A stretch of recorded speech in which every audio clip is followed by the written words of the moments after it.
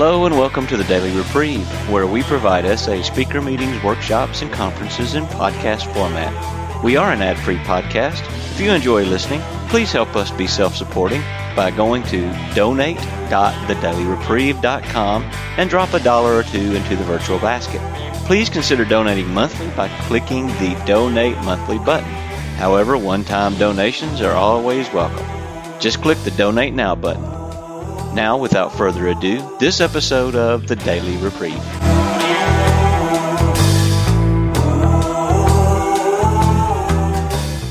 Thank you very much for inviting me to speak. I'm going to start with one of my favorite prayers because I'm nervous beyond belief, and I'm usually not nervous. Lord, make me a channel of thy peace. Where there is hatred, I may bring love. That where there is wrong, I may bring the spirit of forgiveness.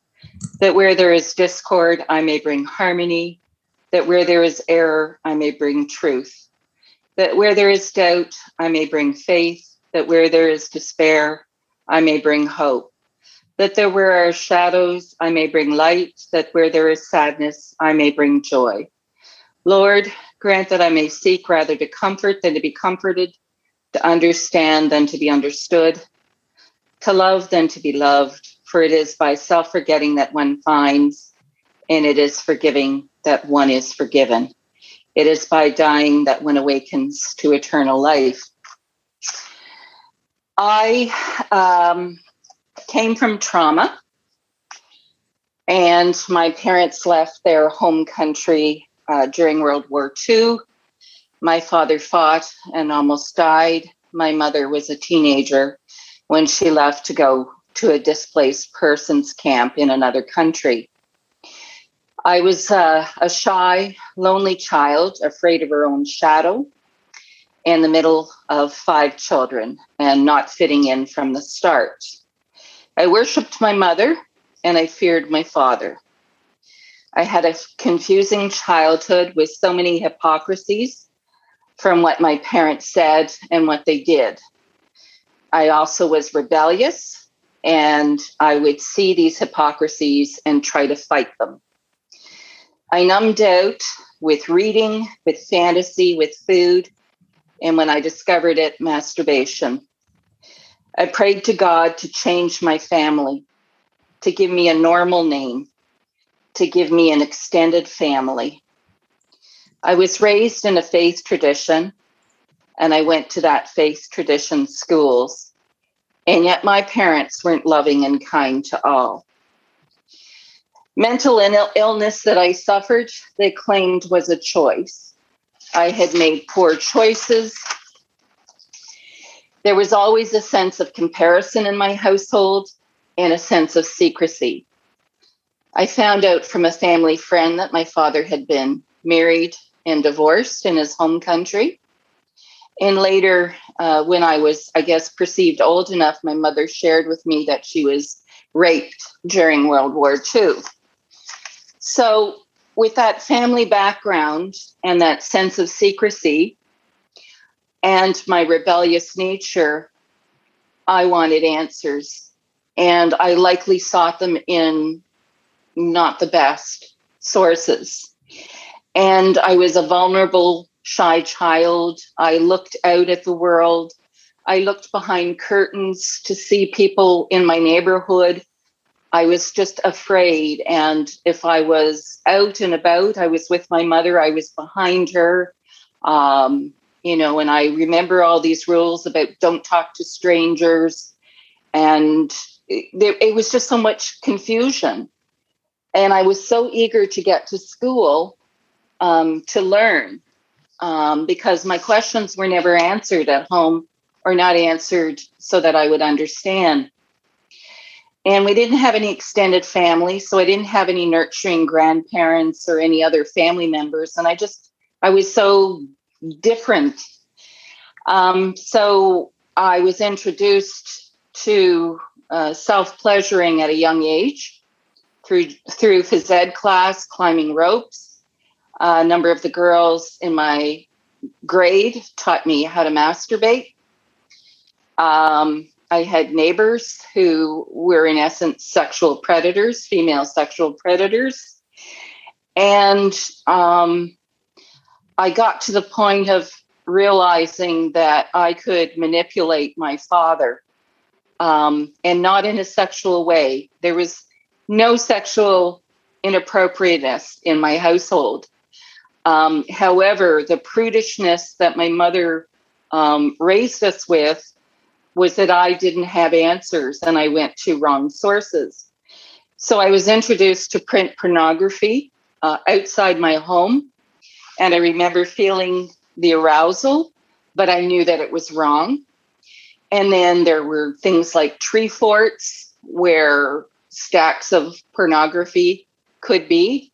And then one family of my faith tradition, they had a very large family, and almost every member had their form of pornography, whether it was in the form of erotica, whether it was in the form of graphic, this was pre-internet, graphic sex scenes, orgies, or simply quote unquote girly magazines. So I came into this world with that, and I was a sexaholic from an early age, because as a little child, when I found out what the word F-U-C-K meant, I thought, how would I ever get a boy to do that to me? Little did I know it wouldn't take much. But I didn't lose my virginity until I was 21, because I had that sense of right and wrong, what didn't feel right. But I got myself into some pretty dangerous positions because I didn't realize the difference between sex and love. I thought sex meant love. So I went into fantasy after I had lost my virginity, that this would be the man I would marry, et cetera, et cetera. And all I really was for him was a sex toy that he could practice whatever on. I had quite a few encounters, and I can't remember the number, and that's insignificant. But I grew up in the 70s, and I graduated university in 1980. So there was this, I was on the pill, free love, sex, drugs, rock and roll. Go with that. And then I started concentrating on my career, and I worked in very male-oriented businesses. I was a business major. My forte was in sales and marketing, and I spoke. I remember one time speaking in a room full of electrical contractors, and I was talking about vehicle outfitting, and I was wearing a maternity dress. So I just, I felt comfortable in my career. I got married at the age of 27, and I'm still married to the same man. And I think hormones played a great deal in my development later in life, because I didn't go outside my marriage. We became friends before we ever became sexually active, and I won't go into detail. I'm the mother of 3 sons, and there was a lot of testosterone in my house. And it could be frustrating at times because I had a female energy, but I also had that male energy. So I would say that my life took a real tumble when a particular book came out, and I became obsessed with this book, and I couldn't have enough, and I wanted that lifestyle. And I call it the lust monster just rose up in me and just came out. This is someone who had not a sense of control, because that is ridiculous to say I had a sense of control, but I was so out of touch with reality. I was so into fantasy. I would be in my workplace, and my work would get neglected because just this was where my head was at. And that's all I thought about. I thought about sex 24/7. I looked at men as sex objects and I just thought, what can they do for me? And how good would they be in bed, et cetera, et cetera, et cetera. I got myself on some fetish websites. I had very inappropriate conversations with men. And it didn't matter to me if they were married, if they were single, if they were much younger than me. It didn't matter. I had no concept of what health was, about caring for myself. I was attracted to this attention that I was getting, that it somehow would validate me. So fast forward to my husband discovering my, shall we say, double life. And I made all sorts of promises to him. And 10 months later, I was out doing riskier things. So the topic of my talk is that which doesn't kill me makes me stronger. And I know when we're in the program, we're taught to surrender, not to fight it. And so my first attempt at, not even attempt, but my willingness to surrender was the fact that I finally admitted I had a problem and I entered the rooms of SA. And January 14th, 2016 is the date I entered the rooms of SA, and that is also my sobriety date, according to the SA definition. I'm still working on progressive victory over lust.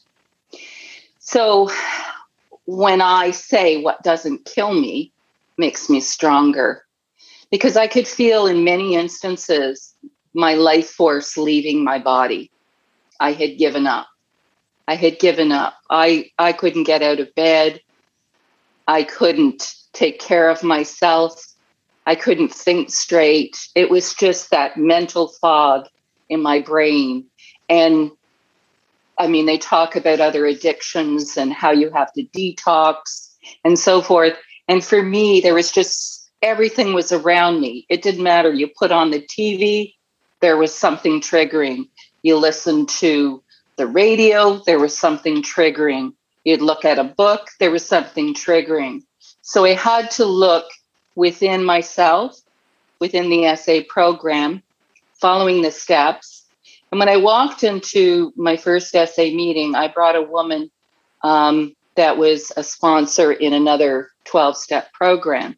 And I just needed that because my preconceived notion was it was going to be a room full of dirty old men in trench coats. And it wasn't, but that was what my expectations were. And there was such a variety in terms of the serenity in them, and they were clueless as how to deal with a woman. They were clueless. I was given, you want to find a sponsor, you have to write to Seiko and ask for the buddies list. And I did, and I didn't get a response because the buddies list was for men and for finding sponsors and contacts and so forth. So I eventually did find the sisters list, and I was able to connect with other women in the program, and I found my first sponsor. And of course, my particular group here in Canada, and I'm on the east coast of Canada, a very small place. They didn't have a room where they had literature and so forth. So all the books that were recommended, I bought from Seiko and had them delivered to me. And that's how things progressed with that. So I moved to Singapore about a year after I had gotten into SA. The reason for the move, it was attached to my husband's work. So I had contacted SA Singapore, and I had a recovery group that I could attend. Again, like my home group, there was one meeting I couldn't attend because it was all men. And after a number of votes, they agreed to open it up to women. So I had 2 meetings. And then we'll fast forward to the pandemic, where my world opened up. My recovery world opened up. I was able to attend meetings where there were a lot more women. There were there was one meeting I attend where it's all women. And so it was just a world opening up and hearing other women's shares and stories and being a support for those women. I sponsor women, a number of women around the world. And I speak and I do service work. And I can't say enough about the service work because it has really helped me with my purpose. One of my visions many years ago was to be a motivational speaker. And of course, this was tied to, a monetary value. But it's a spiritual value. If anything I can say can give someone hope. I'm 62 years old. I got into the program in 2006. So, I'm just overjoyed when I see younger people coming into the program and becoming more self-aware, dealing with their addiction and being so mindful of things and people getting into recovery prior to going to the extent and the torturous route that I went. Because of one of my character defects of being incredibly stubborn and almost righteous in my, my ability to say, well, it's that their fault. It's my church's fault. It's my parents' fault. It's my circumstance. And one of my favorite passages from the big book that I'm going to read is about acceptance. And acceptance is the answer to all my problems today. When I am disturbed, it is because I find some person, place, thing, or situation, some fact of my life unacceptable to me, and I can find no serenity until I accept that person, place, or thing, or situation as being exactly the way it is supposed to be at this moment. Nothing, absolutely nothing happens in God's world by mistake. Until I could accept my alcoholism, my sexaholism, my lustaholism, I could not be or I could not stay sober. Unless I accept life completely on life's terms, I cannot be happy. I need to concentrate not so much on what needs to be changed in the world as on what needs to be changed in me and in my attitudes. I love that. And every time I hear that, it just warms my heart and it opens my heart up because I know that I need to accept things. And it was so difficult for me to. And it didn't matter what therapist I saw, what psychiatrist I saw. I was in mental health care facilities. I just would not accept life on life's terms. And now I have a beautiful life. I have my husband. I've known him for 38 years. We've been married for 35 years. And he is one of my best friends. And I put him through hell and high water. And I know for the acceptance, it is on page 417 of the AA Big Book. I have 3 sons who are successfully launched in their careers and they live in different areas. 2 of them have visited us here while we're here back in Canada. I have met a myriad of amazing women. Some of them are in this meeting, too numerous to mention. I have met some pretty amazing men too. And I know in many groups that men outnumber the women. And I would, predict that there are so many more women who have this addiction, but whatever social mores, whatever, they are not able to get into the rooms of SA. And my hope is that they will find the strength, the courage to find their way there. And that's why I love to mentor other women. I can't sponsor everybody, but I have no issues in women reaching out to me and hearing, their story and me just being able to share what my experience, strength, and hope in this program is. I love this program. And I never thought that I would be able to say that I'm a proud sexaholic, lustaholic. And it's not like I'm going to go on the rooftop of my house and shout that out. But what I love is that I can be me. I don't have to pretend anymore. I don't have to have a double life. I don't have to fight anymore, but I am stronger. That which doesn't kill me makes me stronger.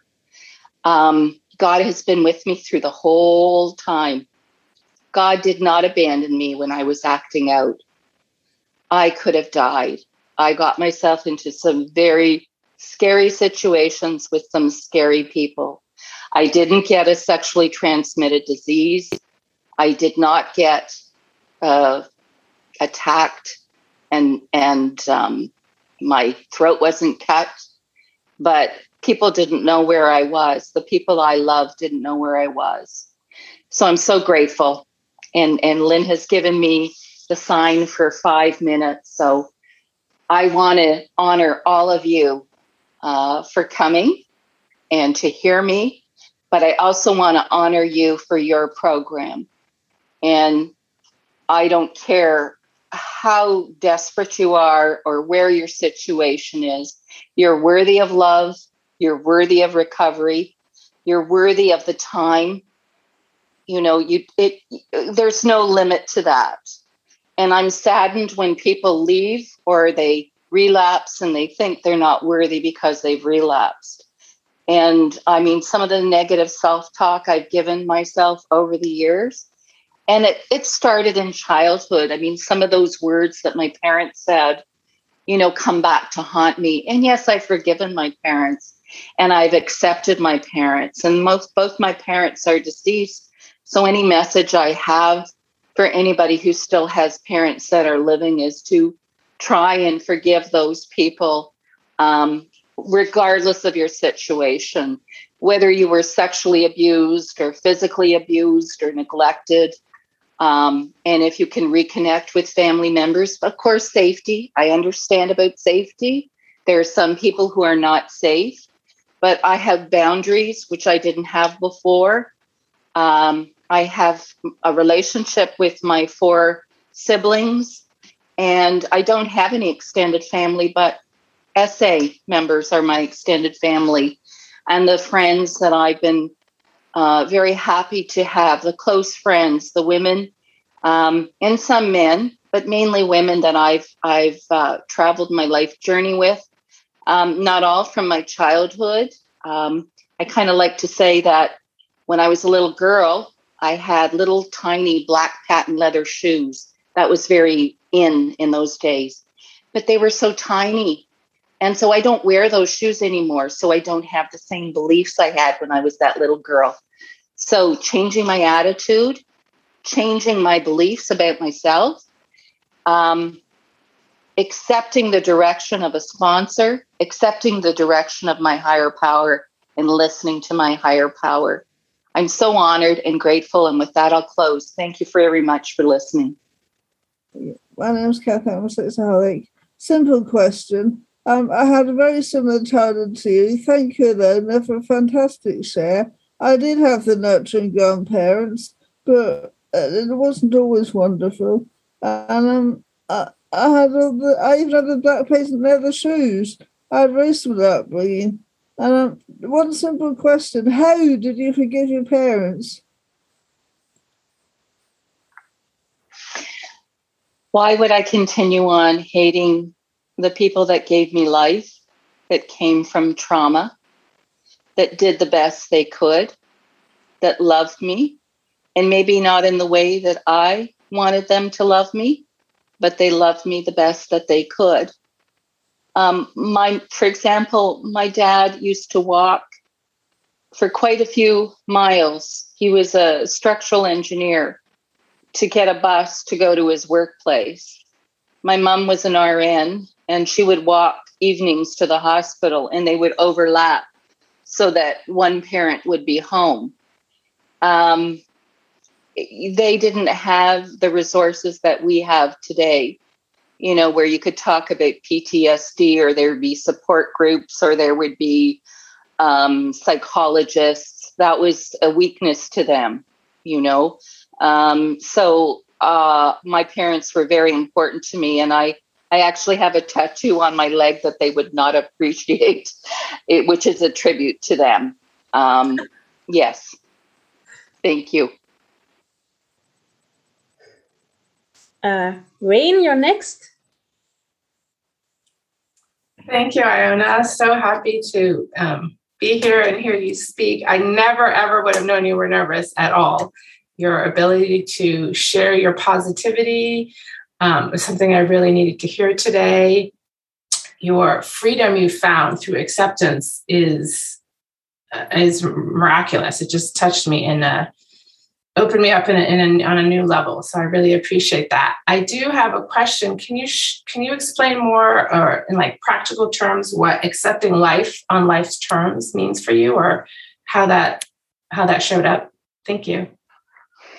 Thanks, Rain. Lovely to see you.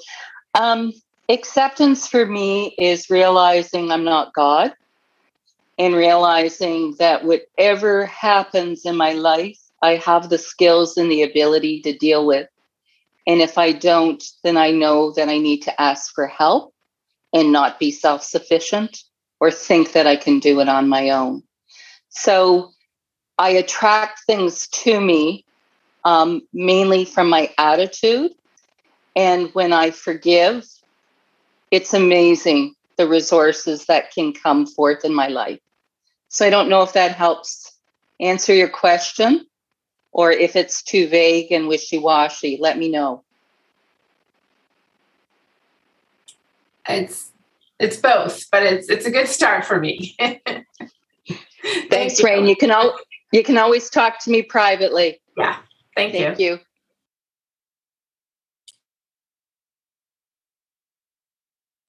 Sona, you're next. Thank you. Hi, Ilona. Hi, everybody. Thank you for your great share.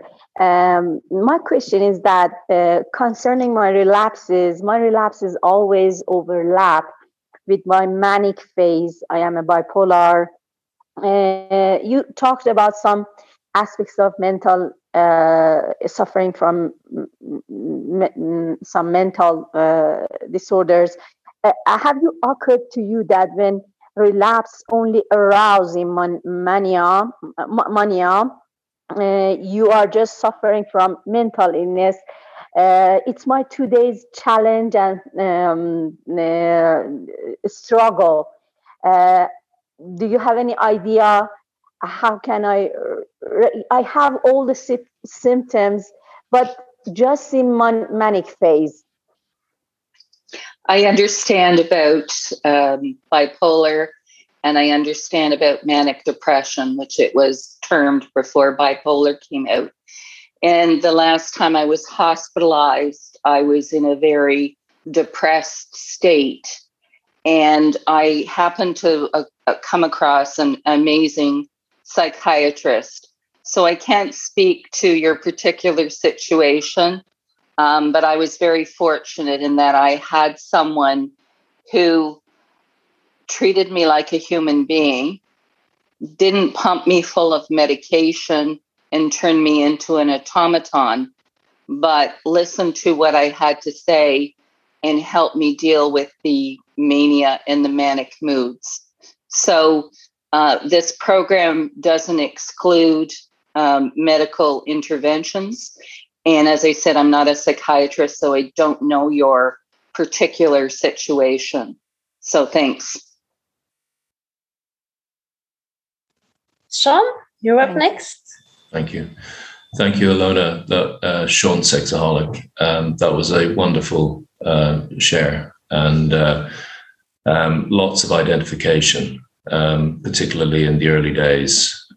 Your acting out behavior is probably very different from mine, but what I identified with very strongly were the feelings which you experienced, certainly in childhood, and it brought up a lot for me. What I'd like to know is, working the 12 steps, has that helped you overcome the trauma you experienced in your childhood? It has. It has, and it also not just the 12 steps, but my spiritual beliefs. And this might sound wonky to some people, but I believe I chose my parents and I chose my situation to learn the lessons that I needed to learn in this lifetime. And the 12 steps has been in my life for 22 years. SA has only been in my life since 2016.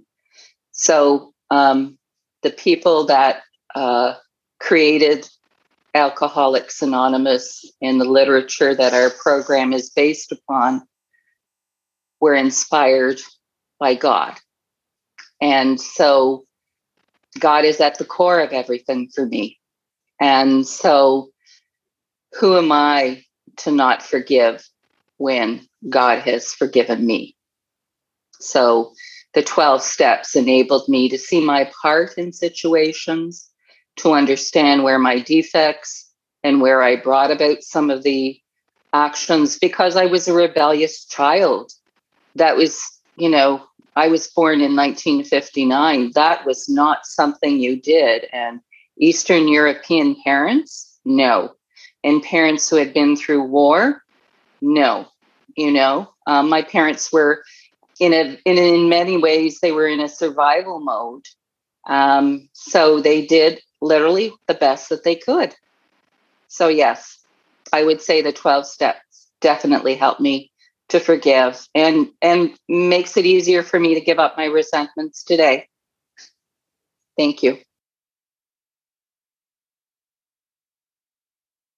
Yakov, go ahead, but I think we will not have time to. I see that our 4 hands raised and it's already 23, so I'm sorry, we probably will not have time to do all the questions. Dean? Yeah? Sharing is till 1938, something like that. Oh, okay, no problem. It's still 45. Perfect. Go ahead, Jacob. Hey, so yeah, my name's Jacob and I'm a sexaholic.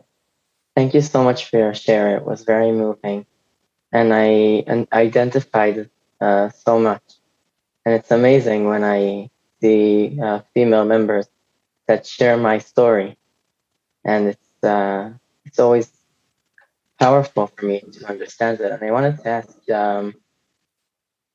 you said that you had a time when all around you, all you saw in the men around you were sex partners or whatever. And I feel the same thing around the people around me. That it's very hard for me to see people like that. And I would like to know what worked for you. Thank you very much. Thank you very much, Yakov. When I heard the solution when I first walked into SA, that sex was indeed optional, that was kind of a currency that I had, that I put value on myself. And so I projected that onto other people and men. And so for me, it was coming to terms with recognizing that everyone that I was looking at and lusting after was a human being and did not have, or I didn't have the right to look upon them as objects, that I needed to find a new way to relate to men, and not by flirting, and not by manipulating, and not by fantasy living in my head, that they were real people, that they had families, that they had, work, et cetera. And for me, being in a room full of recovering men was how I learned how to have appropriate relationships with men. And yes, I mean, I will still see an attractive man, and there will be, that momentary thing, but I'm a sexaholic, I'm a lustaholic. So I'm going to notice beauty or an attraction in another human being. But I kind of prefer now to look at people in the eyes, to look into their soul and to see who they are and not whatever shape, whatever form the vessel comes in. I hope that helps. It does. Thank you.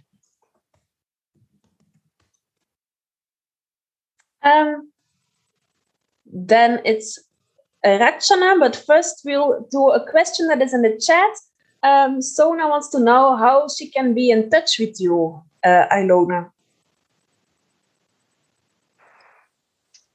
Mona has my contact information. No, Sona. I know, but I think Sona knows Mona. So okay. Mona can pass information. Great. Thank you. Then Rachana, you're next. Thank you, Lynn. Hi, everyone. I'm Rachna, Lustaholic, Sexaholic from India. Lovely, amazing share. I know you more now, Ilona. Thank you for your lovely share. My question is, I am in SA and sober since May of this year only. I'm just moving forward one day at a time. My question is that in the initial days, since in SA, now I know that I'm a diseased person and there is a lot of void. I don't have to plan for things. I don't have to go out. I don't have to meet. I'm just keeping away myself from all the triggers and just following SA at the best of my levels with my sponsor, doing step working and all those things. But, being a female and in India as a homemaker, I have a lot of things to do on my part. And since few days, I am not able to meet all of them. Yeah, I'm not able to meet all of them, all the expectations. And I'm getting irritated sometimes with my husband or sometimes with my elder son. But I try to manage keeping myself calm and just be in my own lane. So can you give me your ideas or tips where I can just, keep moving nicely, happily and quietly and not disturbing them just because I have the disease? So I want tips from you if you can help me with that. Thank you. Thank you very much for your question, Rachna. I'm not a model mother. I'm not a model wife. I'm a human being, and I'm not a human doing. I'm a human being. So I look to very basic things like breathing, taking in a deep breath, letting it out. I don't let my sexaholism be an excuse to be a doormat. I have things I need to do, but I'm not superwoman. I am not, I have things, and this is what I have today. Maybe today I can do more. So I learned to listen to my body. I learned to honor it. And I know I have certain skills and duties, and sometimes I can't be that person. And other days I have more. So this is what I have. So I don't know if that helps answer your question. That I think as women, we put a lot of pressures on ourselves to please other people. Maybe focus on pleasing God and doing what we can and not overwhelming ourselves with to-do lists. Thank you.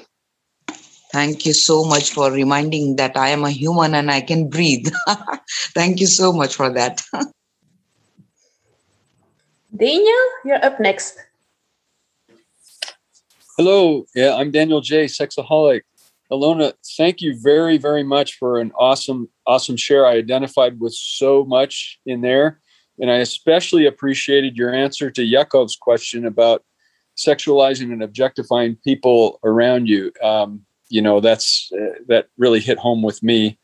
And I also appreciated your discussion of trauma and PTSD. And I'm glad more and more of that has come out. And yes, my parents and grandparents didn't have the tools to deal with any of that. I'm glad we're living in an era when we can, and we have those tools. Anyway, my question is, is your husband in a program, or do you work anything as a couple, whether it be 12-step or therapy or anything like that? Thank you, Daniel, for the question. My husband is not in a recovery program. He attempted to do S-Anon online to the email group. He where we live, first of all, there was a very small group. I think, a number of women. He didn't feel comfortable doing that. We initially went to a therapist who dealt with addiction, and this therapist decided to split us up for each of us to go.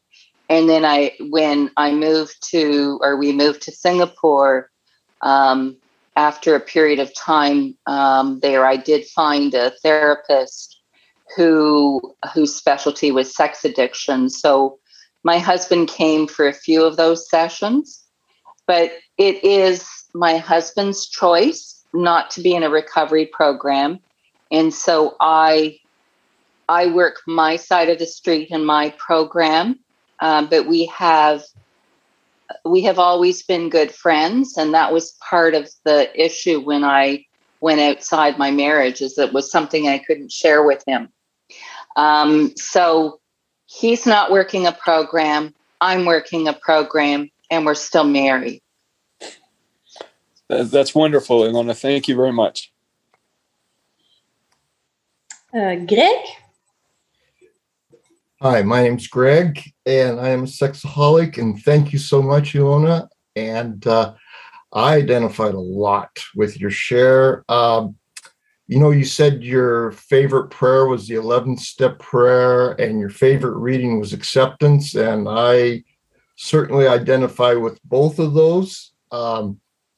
However, when they ask me to read the prayer, my favorite prayer at the end of the meeting, I don't read the 11th-step prayer because it's too long and everybody's in a hurry to get off. So, but anyway, now in the reading, the acceptance reading, it says nothing, absolutely nothing happens in God's world by mistake. And boy, that's a tough one for me to swallow, because there's so much stuff that happens in the world that's not good. And so anyway, I'm working on that one. But that to me is just, the whole reading is just an amazing reading for me. And I had so much stuff that could have gone south for me that didn't go south. And another thing that, my dark past, God's hands, my dark past is my greatest possession. And it says that in the big book also. And for me, that's so true today. It didn't, you couldn't have told me that in the past, but now today you could tell me that. And so anyway, thanks for that point today, for your share. Thank you so much. Thank you, Greg.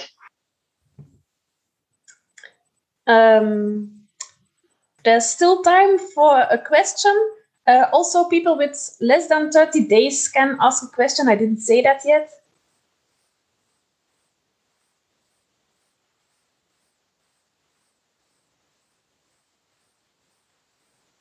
I don't hear any questions. There's in the chat, there's a question about how to find the recording of this meeting.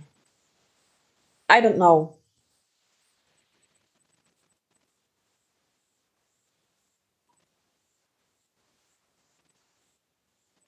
Oh, Juan Carlos has a question. Yes, thank you, Lynn. Juan Carlos is a holic. Thank you very much, Ilona. I honor to be in this meeting with all of you, listening those shares that relate a lot with mine, especially about marriage. As I wrote, I am fortunate to be still married, as well as you. Our spouses are with us, but I don't know about in your case, how is confidence, how is kind of not intimacy, but not sexual intimacy, but emotional intimacy. How is going in your marriage? Because for me, sometimes it's hard, but I think God is the only one who can restore this unity. So what is your opinion about that? Thank you. Thanks, Juan Carlos. When my husband and I met, we did not have physical a sexual relationship for about a year, and I won't go into details with that. So we got to know each other really well. And so, through the years, marriage is one of those give and take things. Some days are great, some days are not so great. And so when I got married, I knew I didn't want to live with him. I knew I wanted to get married. Don't ask me. It was very trendy back in the day to live with someone, and, who cares about a piece of paper. So today, there was a period of time where he threw my acting out in my face constantly. So it kind of gave him license to do whatever he wanted, or so he thought.